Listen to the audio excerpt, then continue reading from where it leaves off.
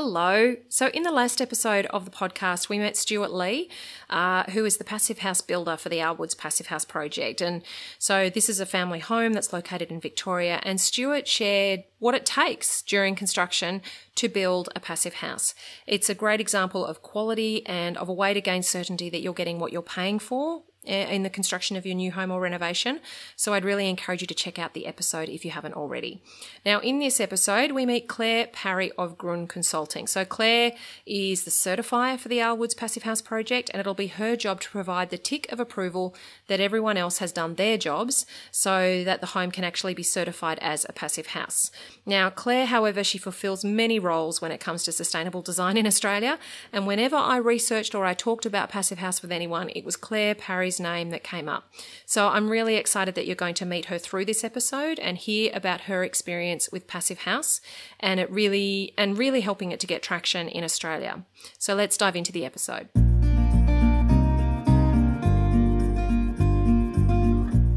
Welcome to Get It Right with the Undercover Architect. This is the podcast all about designing, building, or renovating your home. I'm your host, Amelia Lee. Think of me as your secret ally. I am on a mission to help you create a home that makes your life better, whoever you're working with and whatever your dreams, your location, or your budget. Together we'll uncover the nitty-gritty of how to get it right and how to create a home that works, feels great, and that you feel great in. So join me now.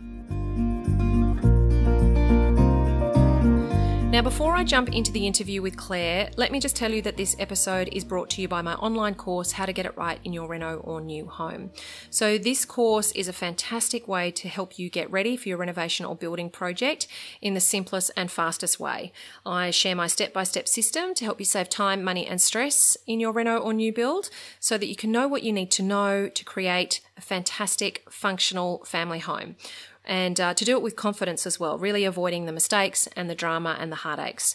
You can join now, you can jump straight into the course, you can get access to a fantastic Facebook community, live monthly Q&A sessions with me, and get all the tools and resources you need to achieve success in your project. So head to undercoverarchitect.com/how to get it right to learn more and to join us.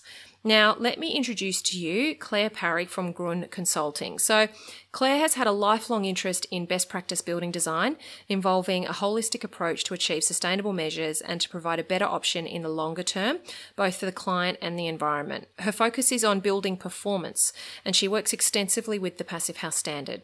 Now, her work as a sustainability consultant and a mechanical engineer has involved experience as a certified passive house designer, trainer, and building certifier, as well as some other accreditation systems, so LEED AP, Green Star AP, WELL AP, NABERS, and CBD Assessor. So there's a lot of acronyms there, but there are a lot of other accreditation systems about building performance. And the fact that Claire has all of those under her belt is quite extraordinary. In 2011, Claire founded the Australian Passive House Association, and she's been involved as a director until late 2017. She's actually one of the first certified passive house designers in Australia and one of only 2 passive house certifiers in Australia in total. So Luke is the other one and Claire is the second, although Claire came first. Now, she is a certified passive house trainer as well, and you can often see her speak at national and international conferences. Claire is a director and a principal at Grun Consulting, and Grun, which actually means green in German, I asked Claire about that, where the name came from. It specialises in delivering high-performance buildings.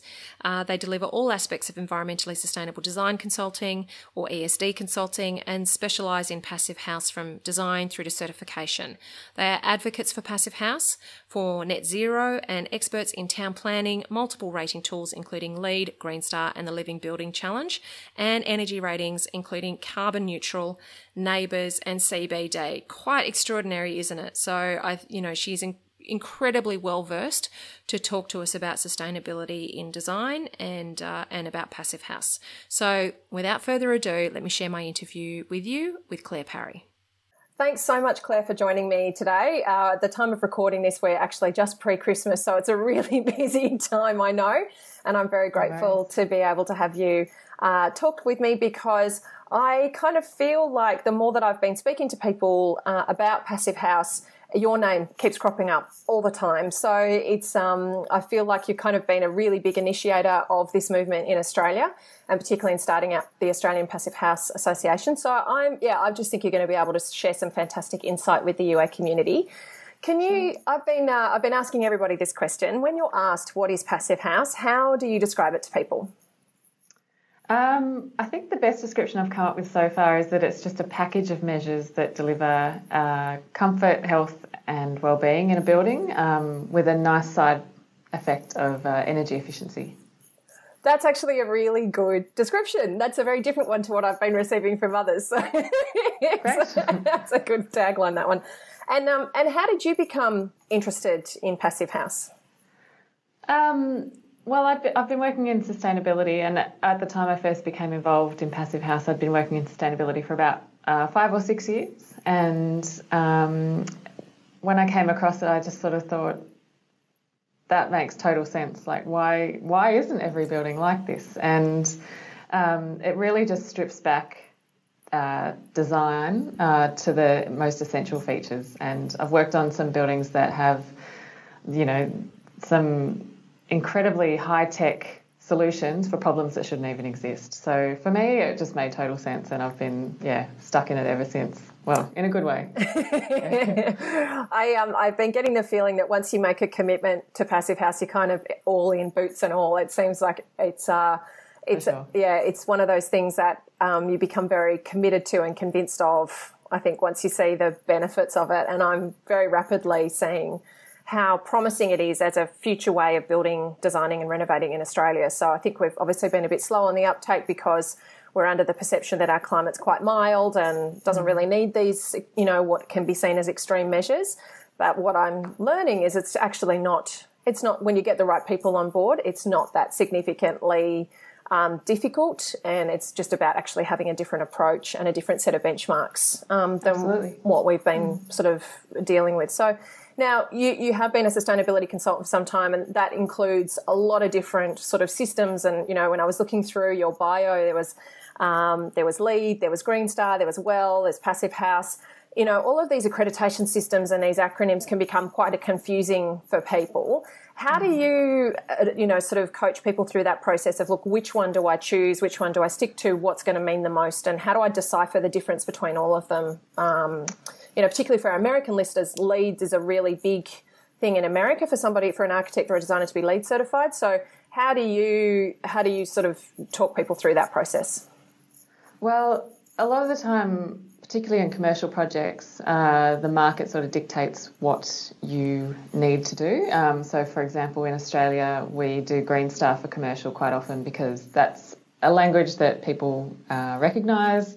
The great thing about Passive House is that it typically complements most of those tools. So, for example, in Green Star, Passive House gets you 30 points or up to 30 points because it ticks off a lot of the energy and indoor environment quality points.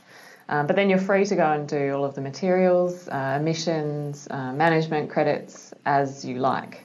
So really it's a complementary approach, and it kind of helps you tackle the fundamentals of a good building, and then you can do some extra stuff.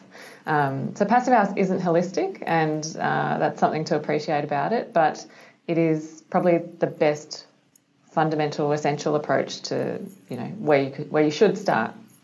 When you say it's not holistic, what do you mean by that? It really does tackle energy efficiency and indoor environment quality, and that's it, actually. So, there are some criticisms that it doesn't look at embodied energy, but that's really actually the designer's fault if they haven't done that as well. It's really picking up on some key building physics, and the rest is up to you. Okay, gotcha.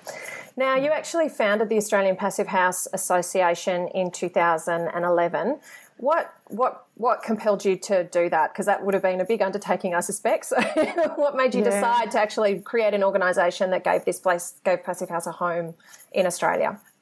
Well, it was actually somebody else who compelled me to do it. A small group of us, 3 of us at the time.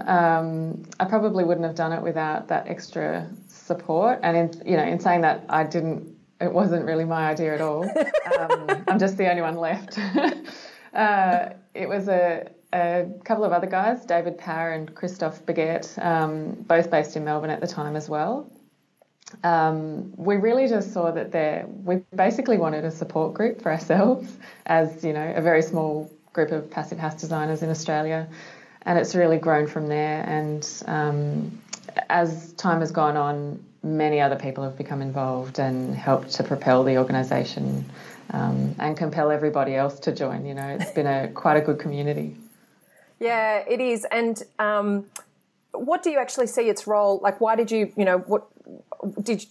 I suppose in terms of what you see its potential and its role in promoting passive house in Australia, how do you see the Australian Passive House Association fits into that? How do you hope people use it? Yeah, so our mission, I don't think, has changed. I'm not actively involved with the organisation now. I've kind of stepped back to focus on projects. But the mission for the organisation has always been to promote, support and advance. So really just to be there as a repository of information, but also a support network, to also get involved in lobbying as required, and really just be there if anyone's got a question or a misconception or they need a resource. We're also the link back to the International Passive House Association as well. So, we try to be everything. The organisation is not for profit. I think they recently became a charity. So trying to be really independent, but, accessible. Yeah, and it's a great opportunity for homeowners to jump on and learn more about passive house and what it means, particularly in an Australian context, because a lot of the resources online are for more European climates and which can be a bit difficult to relate to. And I think to find professionals in your area as well. That's what I see it as being an incredible resource for too. Absolutely. So, and as more and more people professionally get on board Passive House and go and get their certifications, I can see it being a really great gateway to that community if this is how you want to build or renovate your home. Yeah, absolutely. Yeah, part of our role has really simply been to, translate European requirements to the Australian climate, also our building code, to figure out how it fits in, and gather, all that research and body of knowledge around how to operate in a mild to warm to hot climate, which isn't traditionally what all the material is about. Yeah, no, I think it's really important because if the passive house movement is going to have traction in Australia, there obviously can't be that hurdle of the homeowner having to figure this out or each professional and industry member having to figure out. So it's great that there's this opportunity to collate that. And as you say, align it with the Building Code of Australia. And then also hopefully impact change in the Building Code of Australia as well, because it seems to be quite behind in terms of its sustainability. It's bare minimum in terms of its sustainability measures. It has obviously improved dramatically over the past decade and raised its benchmarks, but it's still, I believe, got a long way to go in terms of what is possible for not significantly more investment, just actually making different decisions up front about how you go about your project. Yes, absolutely. Yeah. Now, you're performing the role of the building certifier on the on the Our Woods Passive House project. That's right. Yes. Yeah. So Can you talk through a little bit about what that will mean? Because obviously we've got Luke, who's been on the podcast, who's been the consultant, Talina, the architect, who didn't get her passive house certification until she was sort of through moving through that project. So, and I understand that you and Luke are the only passive house certified building certifiers in Australia. Luke said that there's around about 50 worldwide, but you're the only two in Australia. So I'm really interested to hear how your role as the building certifier might align and be familiar with what people might expect from a building certifier in a residential context, but then also how the passive house component comes into that as well in terms of your role of auditing that. Luke's role on the project as the certified designer is to, establish the performance of the building. And my role as the passive house building certifier is to audit that performance once the building has been, fully modelled and also fully built, to really just say this building will perform as predicted. And I've seen enough evidence of what's actually gone on the construction site to say that it matches the model, which is quite unique, I think, relative to the Australian building certifier and their process, in that they rely on a lot of paperwork to, tick off the design against the building code, but there's nothing that actually verifies the home as it's been built. So it is an as-built certification, yeah. And we don't replace a traditional certifier or building surveyor, so they still have their role, and that's still a legislated role. So we're really only focusing on the passive house component and that performance. And Stuart Lee, the builder, who's also been on the podcast, he was telling me that he has to do things like photograph particular materials and has to submit that type of information, and it all has to also go back to the head office internationally of Passive House as well. So it's a very quality controlled system, isn't it, in terms of that auditing process? Yeah, that's right, yeah. So the certifier doesn't have to go to site. So as you know, if there's only 2 certifiers in Australia, we don't get the chance to go to all our sites. I'd definitely love to, but the fees just aren't there. If everyone wants to pay for that, I'm happy to do that. And yeah, so the photographs really just help me to say, yes, I saw it on site, or, you know, there was evidence submitted. And there is a level of trust as well that we do rely on people to be quite honest. So the photographs also help us to see things that happen on site but then get covered up. Under slab insulation is a great example. Now, Luke and I are both agents of the International Passive House Association, or the Passive House Institute. So we do tick off the building. We just submit it to them for their record keeping, I guess, and they do audit us as well. So, yeah, you're right. There's quite a good level of stringency to make sure that these buildings do what they say they're going to do. Having said that, though, any passive house building doesn't have to be certified to be called a passive house. It's quite an open standard in that it's accessible. People can talk about it and say that they've got a passive house. They don't have to go through the certification process. But that badge really just helps you to have that level of guarantee and assurance, which potentially hasn't yet, but it might translate into marketability later, down the road. Yeah, and I think too, just some certainty around knowing that it has been modelled and it's been checked against the model, that it's not just been designed to the model, but it's actually been built to the model too, because that air tightness thing I can imagine can, in a less quality controlled building site, could fall over quite easily. So to know that that's actually been tested in the completed building when it's such a fundamental kind of aspect of the performance of the passive house, I can imagine it's important for a homeowner to have some certainty around that by seeing the certification as well. Yeah, for sure. Yeah. And you speak publicly, you travel a lot talking about passive house and meeting internationally. Stuart Lee actually said it was hearing you speak that made him decide he wanted to do this and do the certification. How do you find your role in terms of promoting passive house and meeting with international community and really, I suppose, creating that international network and trying to get the word out about passive house? Is it something that I find that passive house consultants are very passionate about what they do? Is that something that you say is really important and part of your role as a passive house consultant? It's an essential role, for my work, to actually help people understand what it is that we do. There are a lot of misconceptions, and air tightness is a great one. People read that they're building, the passive house standard says buildings have to be airtight. That's ridiculous, So my role is to go out there and say, listen, it doesn't mean that you're living in, a hermetically sealed box. So the education aspect and the benefits of what we're doing and why it's a good idea, why it isn't the same as everything else we've been told about perhaps other building approaches, why perhaps a different approach might have failed in the past. Sealing up a building can make it mouldy. That's, but the way that the passive house works, we also ventilate, which, build tight, ventilate right is a great mantra to have.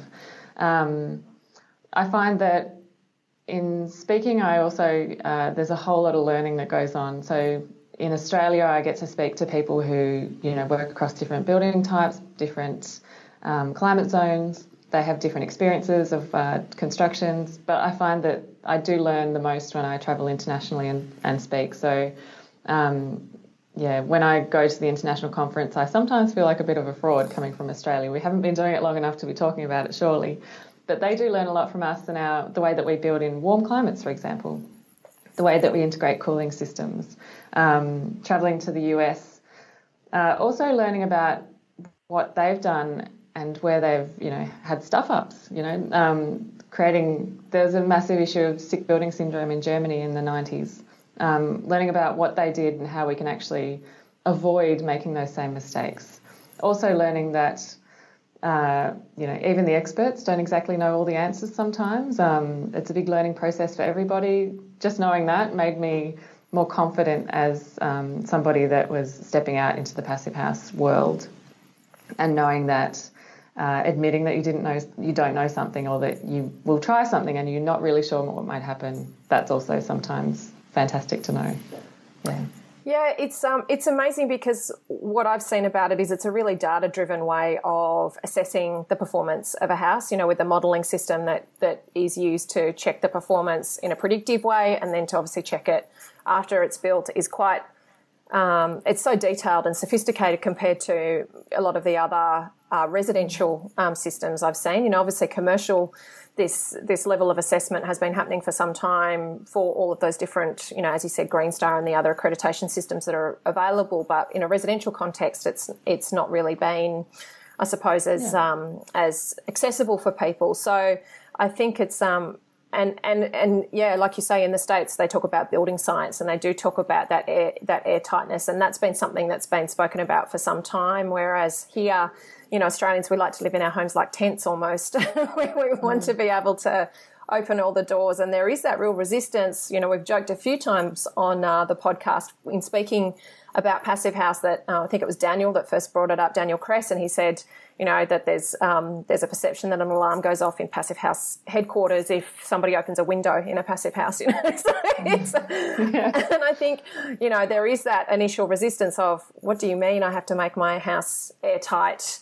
What do you mean I don't get to enjoy fresh air? I don't get to enjoy the immediate environment around me. It's really difficult, isn't it? Because it's not until, I suppose, you walk into one and you go, actually, this is fresh, but it doesn't smell of stale cooking, and it doesn't smell of damp, and it doesn't, how do you kind of help people overcome that initial hurdle, particularly the really resistant ones? How do you help them sort of understand that and wrap their heads around it? Yeah, there's definitely a few people I've had some heated discussions with. I've had to accept that sometimes people just don't want to understand or know, or, the approach also isn't right for everybody. Some people don't mind their house being, too cold or too hot. That's just what they're used to. They'll never change. That's okay. They don't need this approach. That's totally fine. But I found that the best way for people to understand is for them to experience it. Sometimes that's not possible, but once people step into a passive house, they sort of go, okay, this feels different, it sounds different. Ideally, and I'd love for this to happen, if someone could build a passive house hotel so people could just go and stay a night, that would be fantastic. I guess it's about just continuing that conversation and drawing out what is it that you feel that you wouldn't like, and helping to overcome that. But ultimately the only way is for people to actually feel it and see it and be inside a passive house building. Yeah, and I think as we get more projects on the ground, I know you're all working very, very hard to get more projects built, and then included in the Sustainable House Open Days as well, so that there is the opportunity for homeowners and professionals to go and walk around these homes and really get an experience of them. So now, I read an article of yours on LinkedIn recently, and I just thought it was fantastic, because you actually, I'm just going to read it. You spoke to the industry about how the industry feels that there's this difficulty with getting people engaged, and that's what is the challenge and the I suppose the gap in getting sustainability truly adopted by the industry at large. And your comment actually was in opposition to that. You said the issue is not actually about engagement. That implies that people are choosing alternatives when the options are on the table. But the truth is they really have no idea what's possible. And then you spoke about our responsibility to educate. And, as listeners will know, that's what I'm really passionate about with Undercover Architect. For me, you don't know what you don't know. And if you're only dealing with team members who they don't know, the details of this, and they can't present them to you as viable options, I speak a lot about how renovating and building isn't just one big step. It's actually a series of lots of sequential steps. And if you don't get the right advice at the right time, you just end up down a path and you forget that you had a choice to find out something different a long way back. So, how, I suppose, would you encourage homeowners? Because whenever I get a lot of people saying to me, look, this is just going to be far too expensive for me to do, or I'm going to be really limited in my choices of what's available to me, or I can't find somebody locally, but they're really passionate about wanting to make this happen for themselves. How do you encourage them to think about really going about making this happen for their projects? It's a bit of a chicken and the egg issue. I've found that, and probably the reason that my name keeps being out there about Passive House is you just have to keep talking about it. If you have an option if you go looking for something, you're going to get a billion pieces of information. And if only one of those billion pieces of information is about Passive House, then of course you're probably not going to find it. It's literally a needle in a haystack. So for all those people that know about Passive House or have experienced it or have a Passive House or a Passive House product, just keep talking about it. Put information out there, because then it will become, part of the internet, part of the universe. If you want Passive House to happen on your project, get in touch with somebody who has done it. A certified Passive House designer or consultant is ultimately your best resource, because they haven't just done it once, or they don't just have one product to sell you. They know about how to put the whole thing together, and hopefully they have a whole lot of knowledge on all various different areas. And having said that, the Australian Passive House Association they're trying to be that fantastic resource, and if there is more demand for it, they will react to that demand. I think that's probably the best first starting point. Then a professional will get them involved in your design. Yeah, I think it will be really great to see us move the needle on Passive House in Australia, because for my mind, as I said earlier, I feel like it's a huge opportunity for a homeowner to get a really tangible understanding of how their house is going to perform before they commit to making it a construction site and start shelling out a lot of money on it. And then it's another way for them to have a bunch of checks and measures through the construction process to ensure that they're actually getting what they're paying for. And it's been really exciting to talk to so many of you, even though you're a small group still. I've been able to speak to, and the consistency is that you're very passionate, very committed, and very generous about the information that you share and about the way that you want to see this improve the quality of building in Australia. So not just in residential, but in commercial buildings as well. So yeah. So is there anything that you'd like to add, Claire, in terms of advice for professionals and for homeowners around Passive House? I guess for everybody, it's about understanding that we're not driven by applying a badge to a design. It's not a branding exercise. As I mentioned, that the standard is actually quite open. Anybody can talk about it. Anybody can apply it. You can access almost every part of it without any, license or cost.